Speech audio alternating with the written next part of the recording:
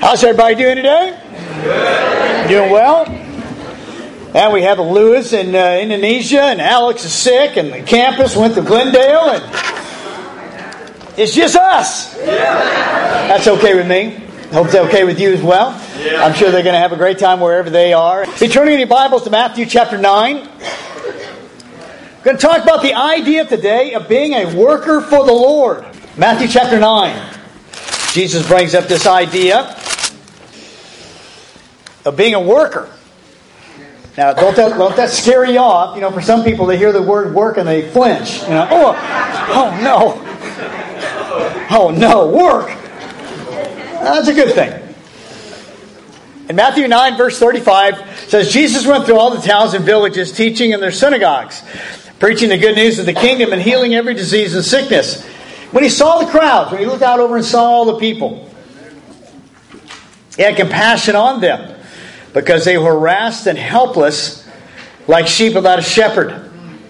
Then he said to his disciples, he sees this massive humanity, and he knows all the things that they're going through because he's divine, and he can see the things that are going on that are obvious in their lives. And he turns to his disciples and he says, the harvest is plentiful, but the workers are few. Ask the Lord of the harvest, therefore, to send out workers into his harvest field. And so Jesus says there are a mass of people, a lot of people, that would be open to the idea of being my followers. They're open. But there's nobody to get to them. There's no workers for them. And Jesus turns to the guys and says, hey guys, the harvest is plentiful, but the workers are few. Now let's bring that forward into our time right now. How many people in our communities that we live in, if someone would reach out to them, that they would respond? The harvest is plentiful, but the workers are few. Just as in Jesus' day is in our day as well. So this idea of wanting to be a worker or thinking about the concept of being a worker is a very good thing, right? Because eventually it's going to bring about people's lives. Turn to the person next to you and tell them, I want to be a worker for the Lord.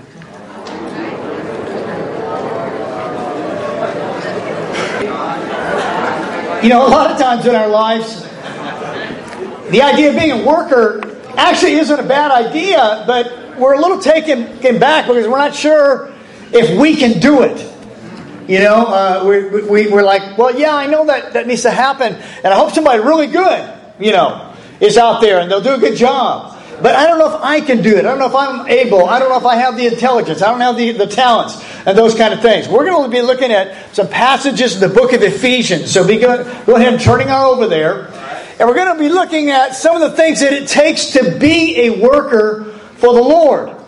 And this is able. You can get this, guys. It's in your grasp. Look over to Ephesians, and like I said, we'll begin there in a minute. Ephesians chapter 2. Now, we're going to read in chapter 2, beginning in verse 1, but look at verse 10. This is where we're going to end. It says, for we are God's workmanship, created in Christ Jesus to do good works, which God prepared in advance for us to do. So this idea of being a worker or good works is what this whole passage is going to talk about. Look a little further in the book of Ephesians over to chapter 3 and verse 16. Because we're going to read this passage too. And in verse 16 it says, from him the whole body joined and held together by every supporting ligament grows and builds itself up in love as each part does its work. So being a child of God has a work element to it. And if you're going to be a worker, you might as well be a good worker, right? You don't want to be a lousy worker. Have you ever known a lousy worker? Some of us have worked with lousy workers. Isn't that irritating? You ever here working and the guy next to you or the woman next to you, you're like, hey, what are you doing? You just took a break 5 minutes ago. You breaking again? And they've got the concept of breakdown, but not the concept of work down, if you know what I mean. They're not seeming to get any work done. And I want us to study this in the book of Ephesians. There's some great stuff that we're going to look at here about what it takes to be a worker from an internal point of view, the influences on you from other people, and the power of God working in your life. Are you in chapter 2? Yeah. Okay, chapter 2, beginning in verse 1. This first point, or this first part of being a worker, we're going to talk about being personally motivated. Personally motivated. As for you, now if you're a really good Bible student right there, that's where you circle you. And you put your initials there. Or you write your name out. As for Marty. Okay? As for you. You were dead in your transgressions and sins, in which you used to live when you followed the ways of this world, and the ruler of the kingdom of the air, the Spirit who is now at work in those who are disobedient. All of us, and if you're a good Bible student, what do you circle? All of us also lived among them at one time, gratifying the cravings of our sinful nature and following its desires and thoughts. Like the rest, we were by nature objects of wrath. But because of His great love for us, God, who is rich in mercy, made us alive with Christ, even when we were dead in our transgressions. It is by grace that you have been saved. And God raised us up with Christ and seated us with Him in the heavenly realms in Christ Jesus, in order that in the coming ages He might show the incomparable riches of His grace expressed in His kindness to us in Christ Jesus. For it is by grace that you have been saved, through faith. And this is not from yourself, it is the gift of God. Not by works, so that no one can boast. For we are God's workmanship, created in Christ Jesus to do good works, which God prepared in advance for us to do. This passage right here is talking about motivation. It's talking about personal motivation. Now, motivation can take any number of different ways. You know, people can be motivated externally. What's an example of someone being motivated externally? Outside of themselves. They're being motivated by somebody else. What's an example of that? What's that? Coaches. A coach is going to motivate the athletes under his or her realm, right? You know, you run harder, hit harder, jump higher, you know, whatever the thing is. Run the play better, that kind of thing. So that's an external motivation. Any other external motivation? Yeah. Parents can motivate externally. At least I think they can. They hope they can. Their children to be clean and maybe study hard or whatever. To do homework. Don't steal when we go to the grocery store and that kind of thing. You know, you get to the checkout counter and you look up there and you're like, where'd all that stuff come from? Or worse yet, you get out in the car and you see, where did that stuff come from?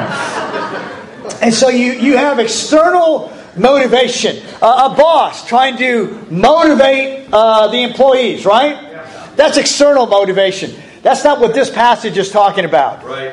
This passage is talking about internal motivation. Now, the difference between external and internal motivation in real terms is not even measurable. If someone externally motivates you to do something, they may be successful.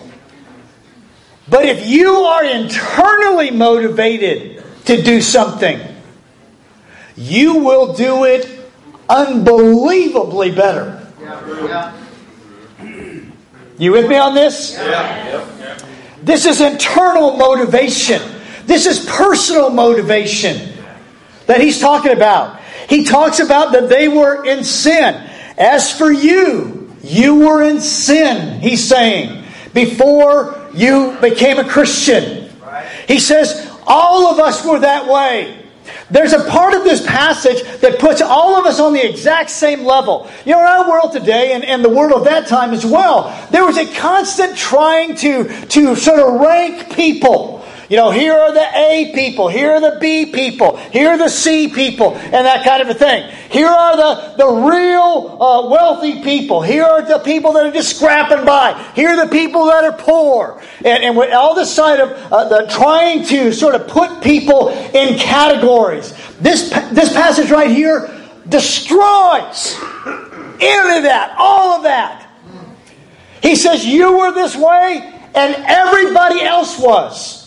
He says, all of us lived among them at one time. Nobody's better than the other. And he goes on down and he says in these lives, he says, like the rest, we were by nature object of wrath.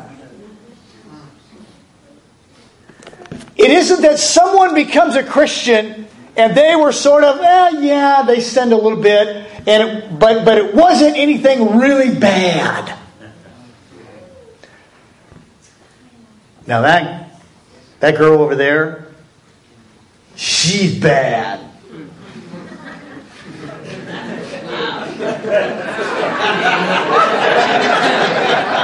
I wasn't pointing at my wife. That woman over there.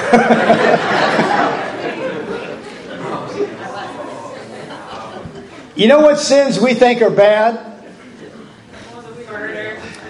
The sins that other people are doing.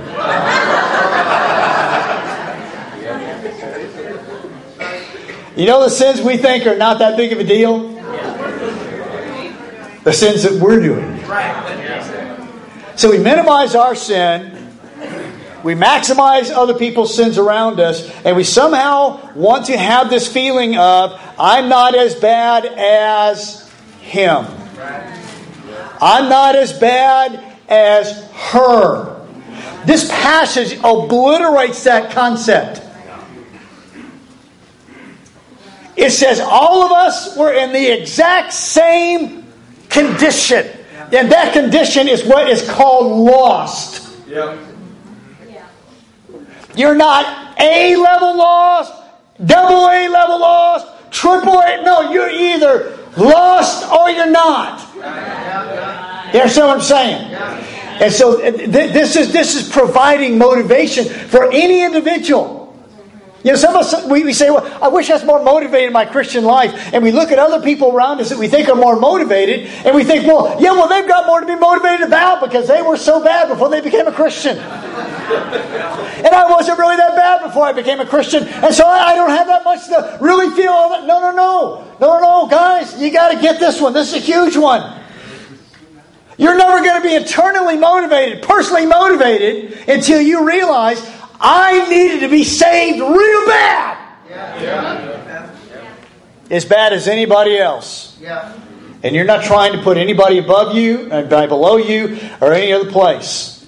And he uses this concept of mercy and grace. All centered around the concept of love. Verse 4. Because of this, because of His great love for us. Now, just exactly why God loves us for some of us is a mystery. Why would God love me? I'm not all that important. I haven't ever done anything fantastic in life. I'm not on Wikipedia.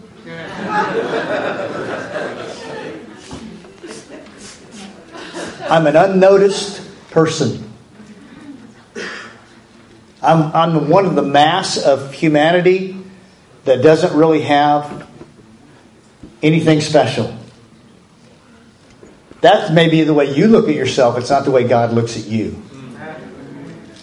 Because God loved you. Because of God's great love for us, God's who's rich in mercy, made us alive with Christ even when we were dead. You know, sometimes kids that grow up in the church struggle with this. They think, well, you know, if I sort of grew up in the church, was I ever lost? Yeah. Just ask your parents.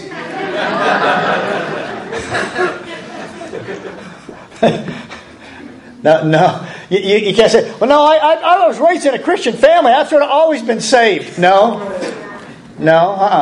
Every individual, if you're going to come to salvation, you have to come out of lostness.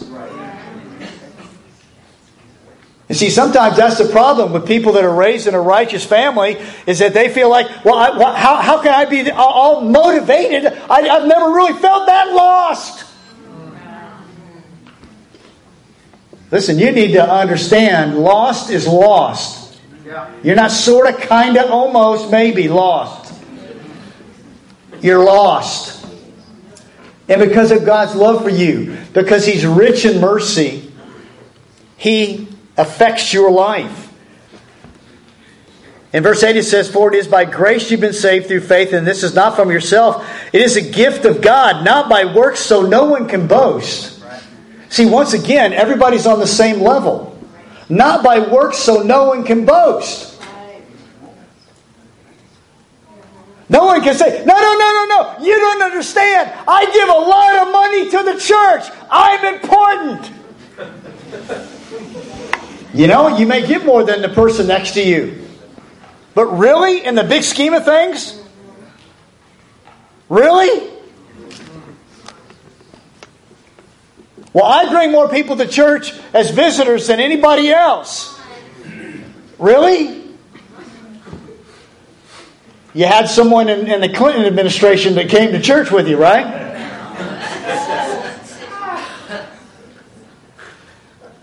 Not by works, so no one can boast. This internal motivation is between you and God. That is crucial to get. Why do you want to be a worker for the Lord? You know, I had a joke. John was up here doing his usual magnificent job on the songs and everything, and then they invited him to come up to sit on the box. I forgot what it is, what that's called. But he said, I feel like I'm a worker for the Lord. And, I'm on the box today. He can obviously do a lot more than the box. But you know what? Think of all, of what has gone on today to execute this service. From the children's classes, to the preparation of the children's classes, to the communion, to the songs, to the sermon, to the setup of all the different things up here, the microphones and the guys down here that are directing the sound and all those kind of things. All these things went on. Somebody did all those. Right. Yeah. Somebody did all those. When you were invited to church, when someone invited you to come to church, someone invited you to church. Yes. See, there's a lot of work that goes on to be a worker for the Lord. The question you've got to sort of ask yourself is, where's my motivation at?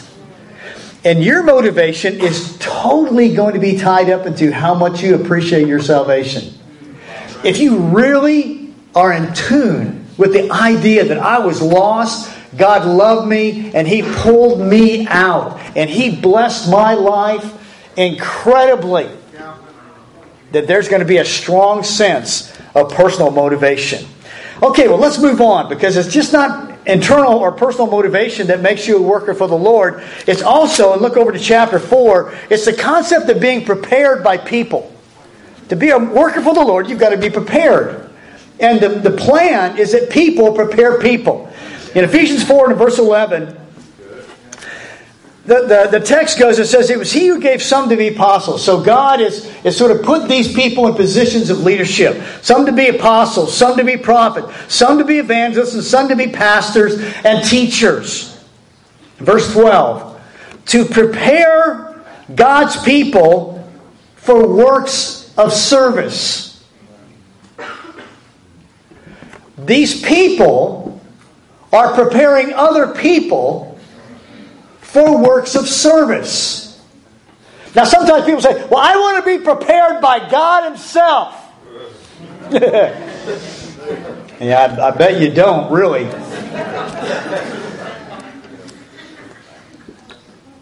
God's plan has always been that people influence people. Jesus says, go and make disciples of all nations, baptizing them in the name of the Father, the Son, and the Holy Spirit, and I'll be with you always. And as that whole thing goes, baptize them, teach them. Right. That's people dealing with people. Anyone in this room that's become a disciple can list the names of people that helped them become a Christian. Yeah. Well, yeah, there was John, and then there was, we know the people. Yeah. We know the names. Yeah. Right. If you've been a Christian for any length of time and you've grown up in the Lord, you also can name the names. Maybe they might be the same names, but maybe not. You can name the names of the people that have had a profound influence on your development as a Christian. Yeah. You say, that guy, he was a discipleship partner with me, and boy, he was really good. And he challenged me, and we prayed together, and we go out and do things together. And that woman, she was awesome.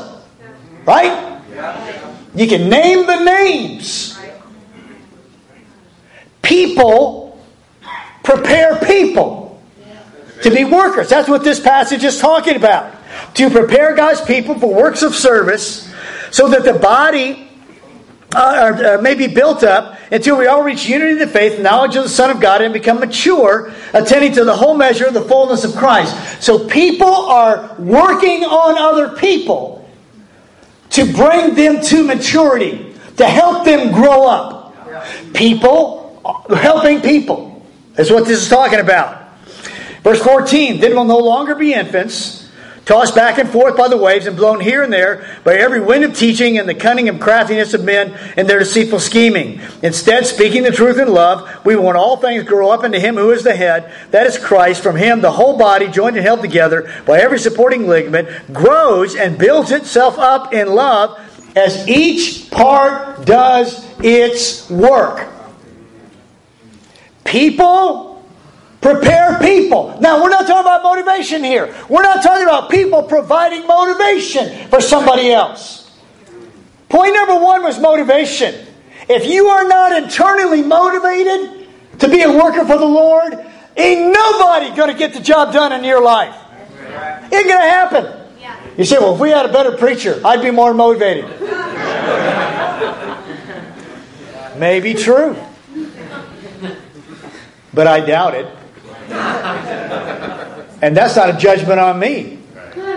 That's just saying, if you want to be motivated and you want to start pointing fingers of, well, my family group leader, or my husband, my wife, my dad, my minister, elder. Motivation's got to be internal. Right. But the influence of other people in your life is part of the plan. That's how it works. Now I want to ask you, and you need to be honest with yourself in this. Are you allowing people to have an influence on you?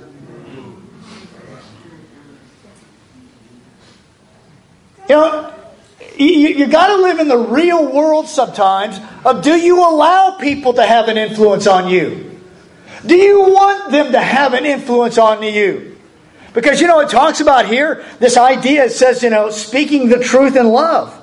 Verse 15, instead speaking the truth in love, when all things grow up into Him who is the head, that is Christ. From Him the whole body joined and held together, blah, blah, blah, builds itself up as each part does its work. We speak the truth in love to each other. We engage each other. We speak what's true to each other. But it's going to involve some conversation that you're maybe not comfortable with at every moment. Right.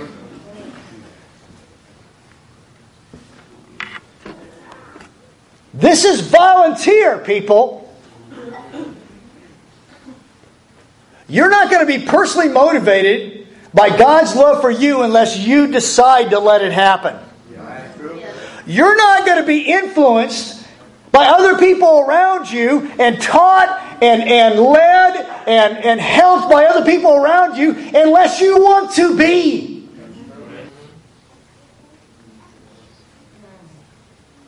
From a Christian point of view, you're like the kid that's sitting in the classroom and is no more paying attention to the teacher than anything.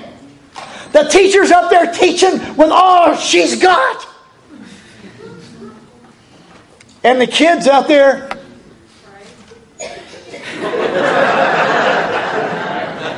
when's recess? When's lunch? I'm going to go to the bathroom. Smoking in the boys' room. It's not going to happen unless we want it to happen in our life. I'm telling you, this is God's plan. It is God's plan that you're personally motivated by the grace of God, by the love of God, mercy of God. It is God's plan that people have an influence on you, and also this is not a one-way street. Everybody help me, help me, help me, help me. Right. How about you help somebody else? It's people having an influence on you. It's you having an influence on other people. You know, we can sort of get in that mode sometimes. I need people to help me. Well, you know, maybe you should help somebody else. Will that solve your problems? Might. You know, sometimes when you're busy helping other people, you don't have all that much time to sit around and feel sorry for yourself. You're actually busy doing something with and for somebody else. It's a great passage in 2 Timothy chapter 2 where, you know, the Apostle Paul is writing to Timothy, and this is his last letter to him, and he's saying, hey, you've received, now it's also important that you give to others. He says, and the things that you've heard me say in the presence of many witnesses, entrust to reliable men who will also be qualified to teach others. Wow, there's a whole chain reaction here. The things you've heard me say, entrust to reliable people, or reliable men, it says, people around you.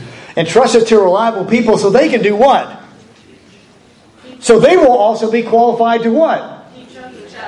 Teach others. There's an expectation here that if the work of the Lord is going to get done, it's people influencing, teaching other people around them. And it's passed on from person to person to person. That means somebody is helping you, but it means that you are helping somebody else. Now, I know where some of you are going with this. I can read it in your eyes. Well, nobody ever calls me. Might be true. You need to buy one of those newer phones. You can get them now. That receive calls, and you can give calls. They're really cool. And you can call somebody else. Or you can text somebody. You know what the real cool thing about that is? I've learned this too. It's because when they read your text, it says it was read.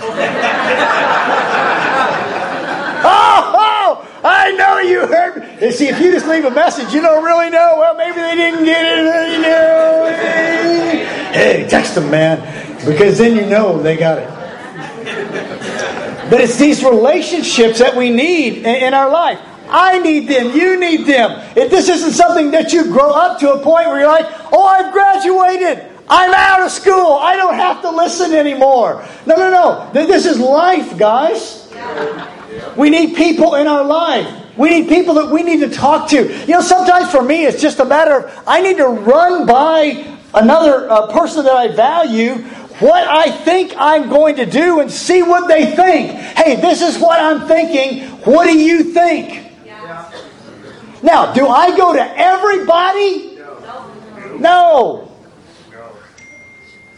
Nobody can go to everybody. You have to go to people that are in your circle of life and friendship and people that you know and people that know you.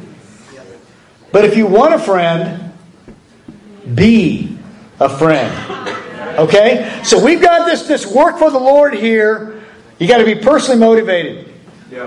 You've got to be prepared by people. And then look back to Ephesians, because we got one more angle to look at this thing on here of being a worker for the Lord. I want to be a worker for the Lord. You know, we used to have a song we sang that way, but we don't sing that song anymore. I want to be a worker for the Lord. No, you don't want me to go any further than that. I'm faking it on that. You want to be powered by God. In Ephesians 6 and verse 10, he says, finally, be strong in the Lord and in His mighty power.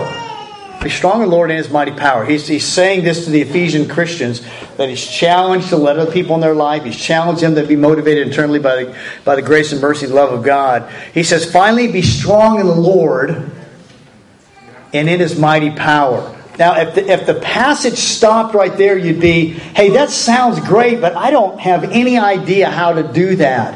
What are you talking about in real life?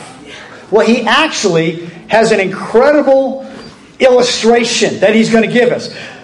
Paul is writing this from a Roman prison.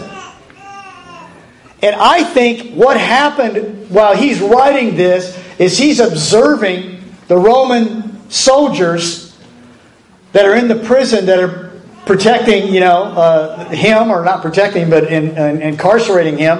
And he looks at their armor. He says, put on the full armor of God so that you can take your stand against the devil's scheme. For our struggle is not against flesh and blood, but against the rulers, the authorities, against the powers of this dark world, and against the spiritual forces of evil in the heavenly realms. Therefore, put on the full armor of God, so that when the day of evil comes, you may be able to stand your ground, and after you have done everything, to stand. I love that last statement. After you've done everything, to stand. That means when the battle's over, you're still alive. Right. You're still going. You're still standing. Okay? And now he is going to illustrate in his thought process here the principles of God empowering a person. How does God make you strong? How does the power of God, what did he say there? Be strong in the Lord and in His mighty power. Well, he's going to fill in the blanks now. How do you get strong in the Lord? Well, he says it. Stand firm then with the belt of truth. You tell the truth. You speak the truth. Truth is such a crucial part of spiritual strength. When you're lying and when you're saying things that are about half true and you know they're half false, it erodes your insides. Yep. You know you're not being honest. They may not know it. You may be a quote-unquote good liar. I remember when one of our kids, I probably won't mention which one, was a kid. It kept lying. I'm trying not to give it away. Try not to give away which child I'm talking about. And Chris said, you need to quit lying. I know you're lying. I can tell you're lying. You're not very good at it. Some people actually get good at it. That they're good at lying. But lying, it just destroys you inside. You got to learn to make yourself tell the truth as you're talking with people. The belt of truth. Why is a belt important? Because it holds everything together. The parts of the armor that are down the legs, the parts of the body that are covering the torso, yet right in the middle you got the belt. If you don't have the belt of truth, the armor is never going to be a successful thing for you. With the breastplate of righteousness in place. Just do the right thing. Yeah, sometimes we say, I wish I could just do better spiritually. Listen, this is not trigonometry. I don't get it. Start doing right things and stop doing bad things. And for most of us, we know good and well what we're doing is wrong. And we know good and well what we're doing that we ought to be doing is right. Righteousness, the breastplate of righteousness in place. With your feet fitted with the readiness that comes from the gospel of peace. Readiness. I'm ready. Let's go now. That's what he's saying about the footwear. It's the readiness that he's talking about. You know, for a lot of you, you're saying, yeah, that's a great idea. I hope I get around to it someday. I'd like to be a worker for the Lord in about 20 years. No, readiness means I'm ready to go now. Let's go after this thing right now. I'm going to be working for the Lord now. In addition to this, take up the shield of faith. You know, the shield. Just put that thing up, man. The arrows can't come through. This of faith, which can extinguish all the flaming arrows of the evil one. Take the helmet of salvation. You know, the helmet of salvation, you just say, man, I'm proud to be saved. I'm happy to be saved. I'm happy to be a child of God. I'm happy to have a relationship with God. You know, for some of us, and I really encourage you on this, you've got to emphasize the positive and minimize the negative.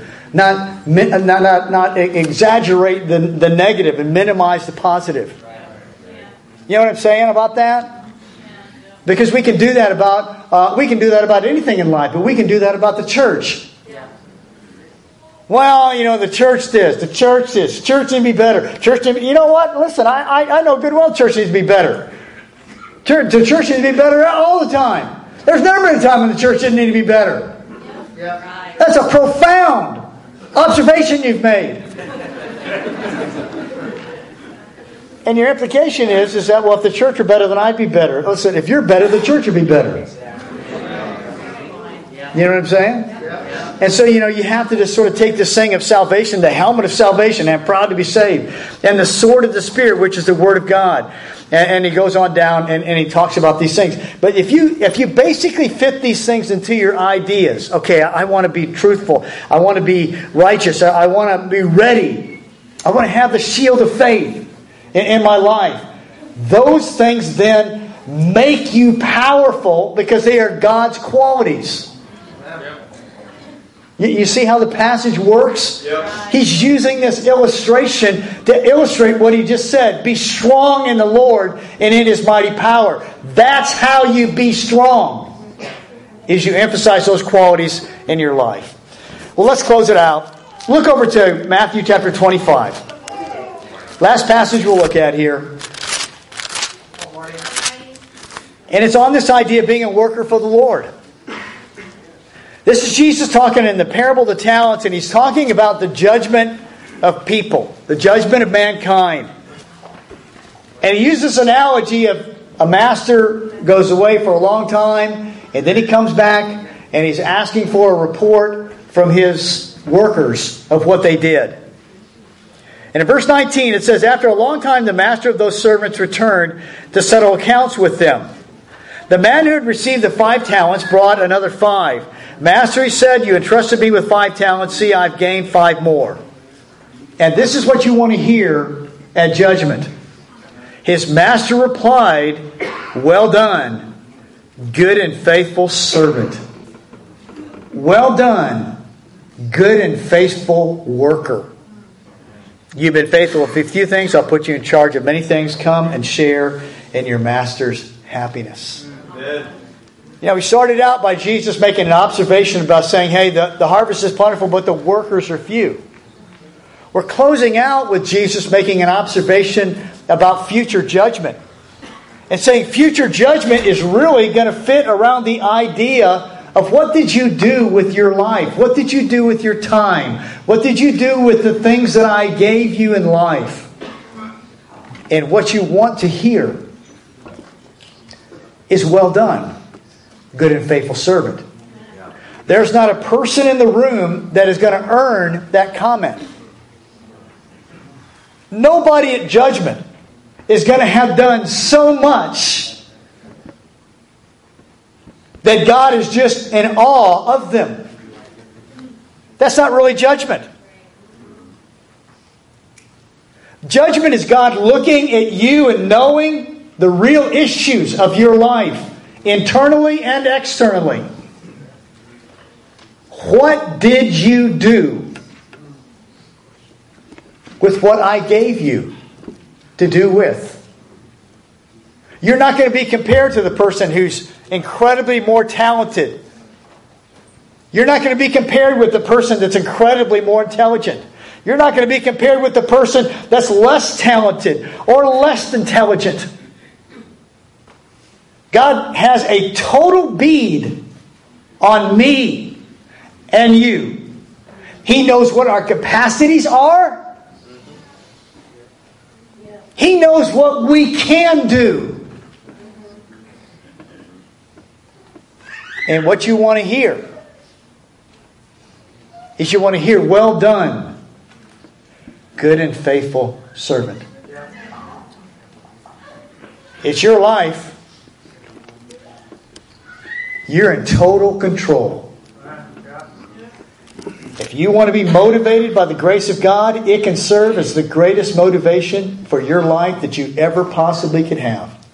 There is no motivation that will internally motivate you like the grace of God. You can willingly submit yourself to God's plan of people helping people, of you helping others, and others helping you. Or you can say, no, pretty much no. God has given you the ability to say no. You don't have to be motivated by His grace. You don't have to participate in His plan. You don't have to be powerful because you put these qualities in your life.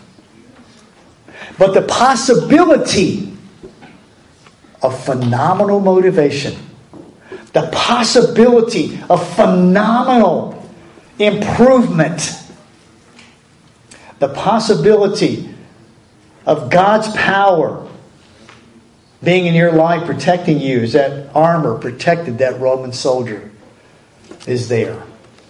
I hope our study of God's Word today has been a good encouragement for you, perhaps even a good challenge for you. This is gettable, guys. This is not beyond your grasp. This is within your grasp. To have the motivation, to have the plan of improvement, and the power to keep it going. I hope you'll take God's will into your life. Have a great week. And remember, next week is over in Glendale. God bless.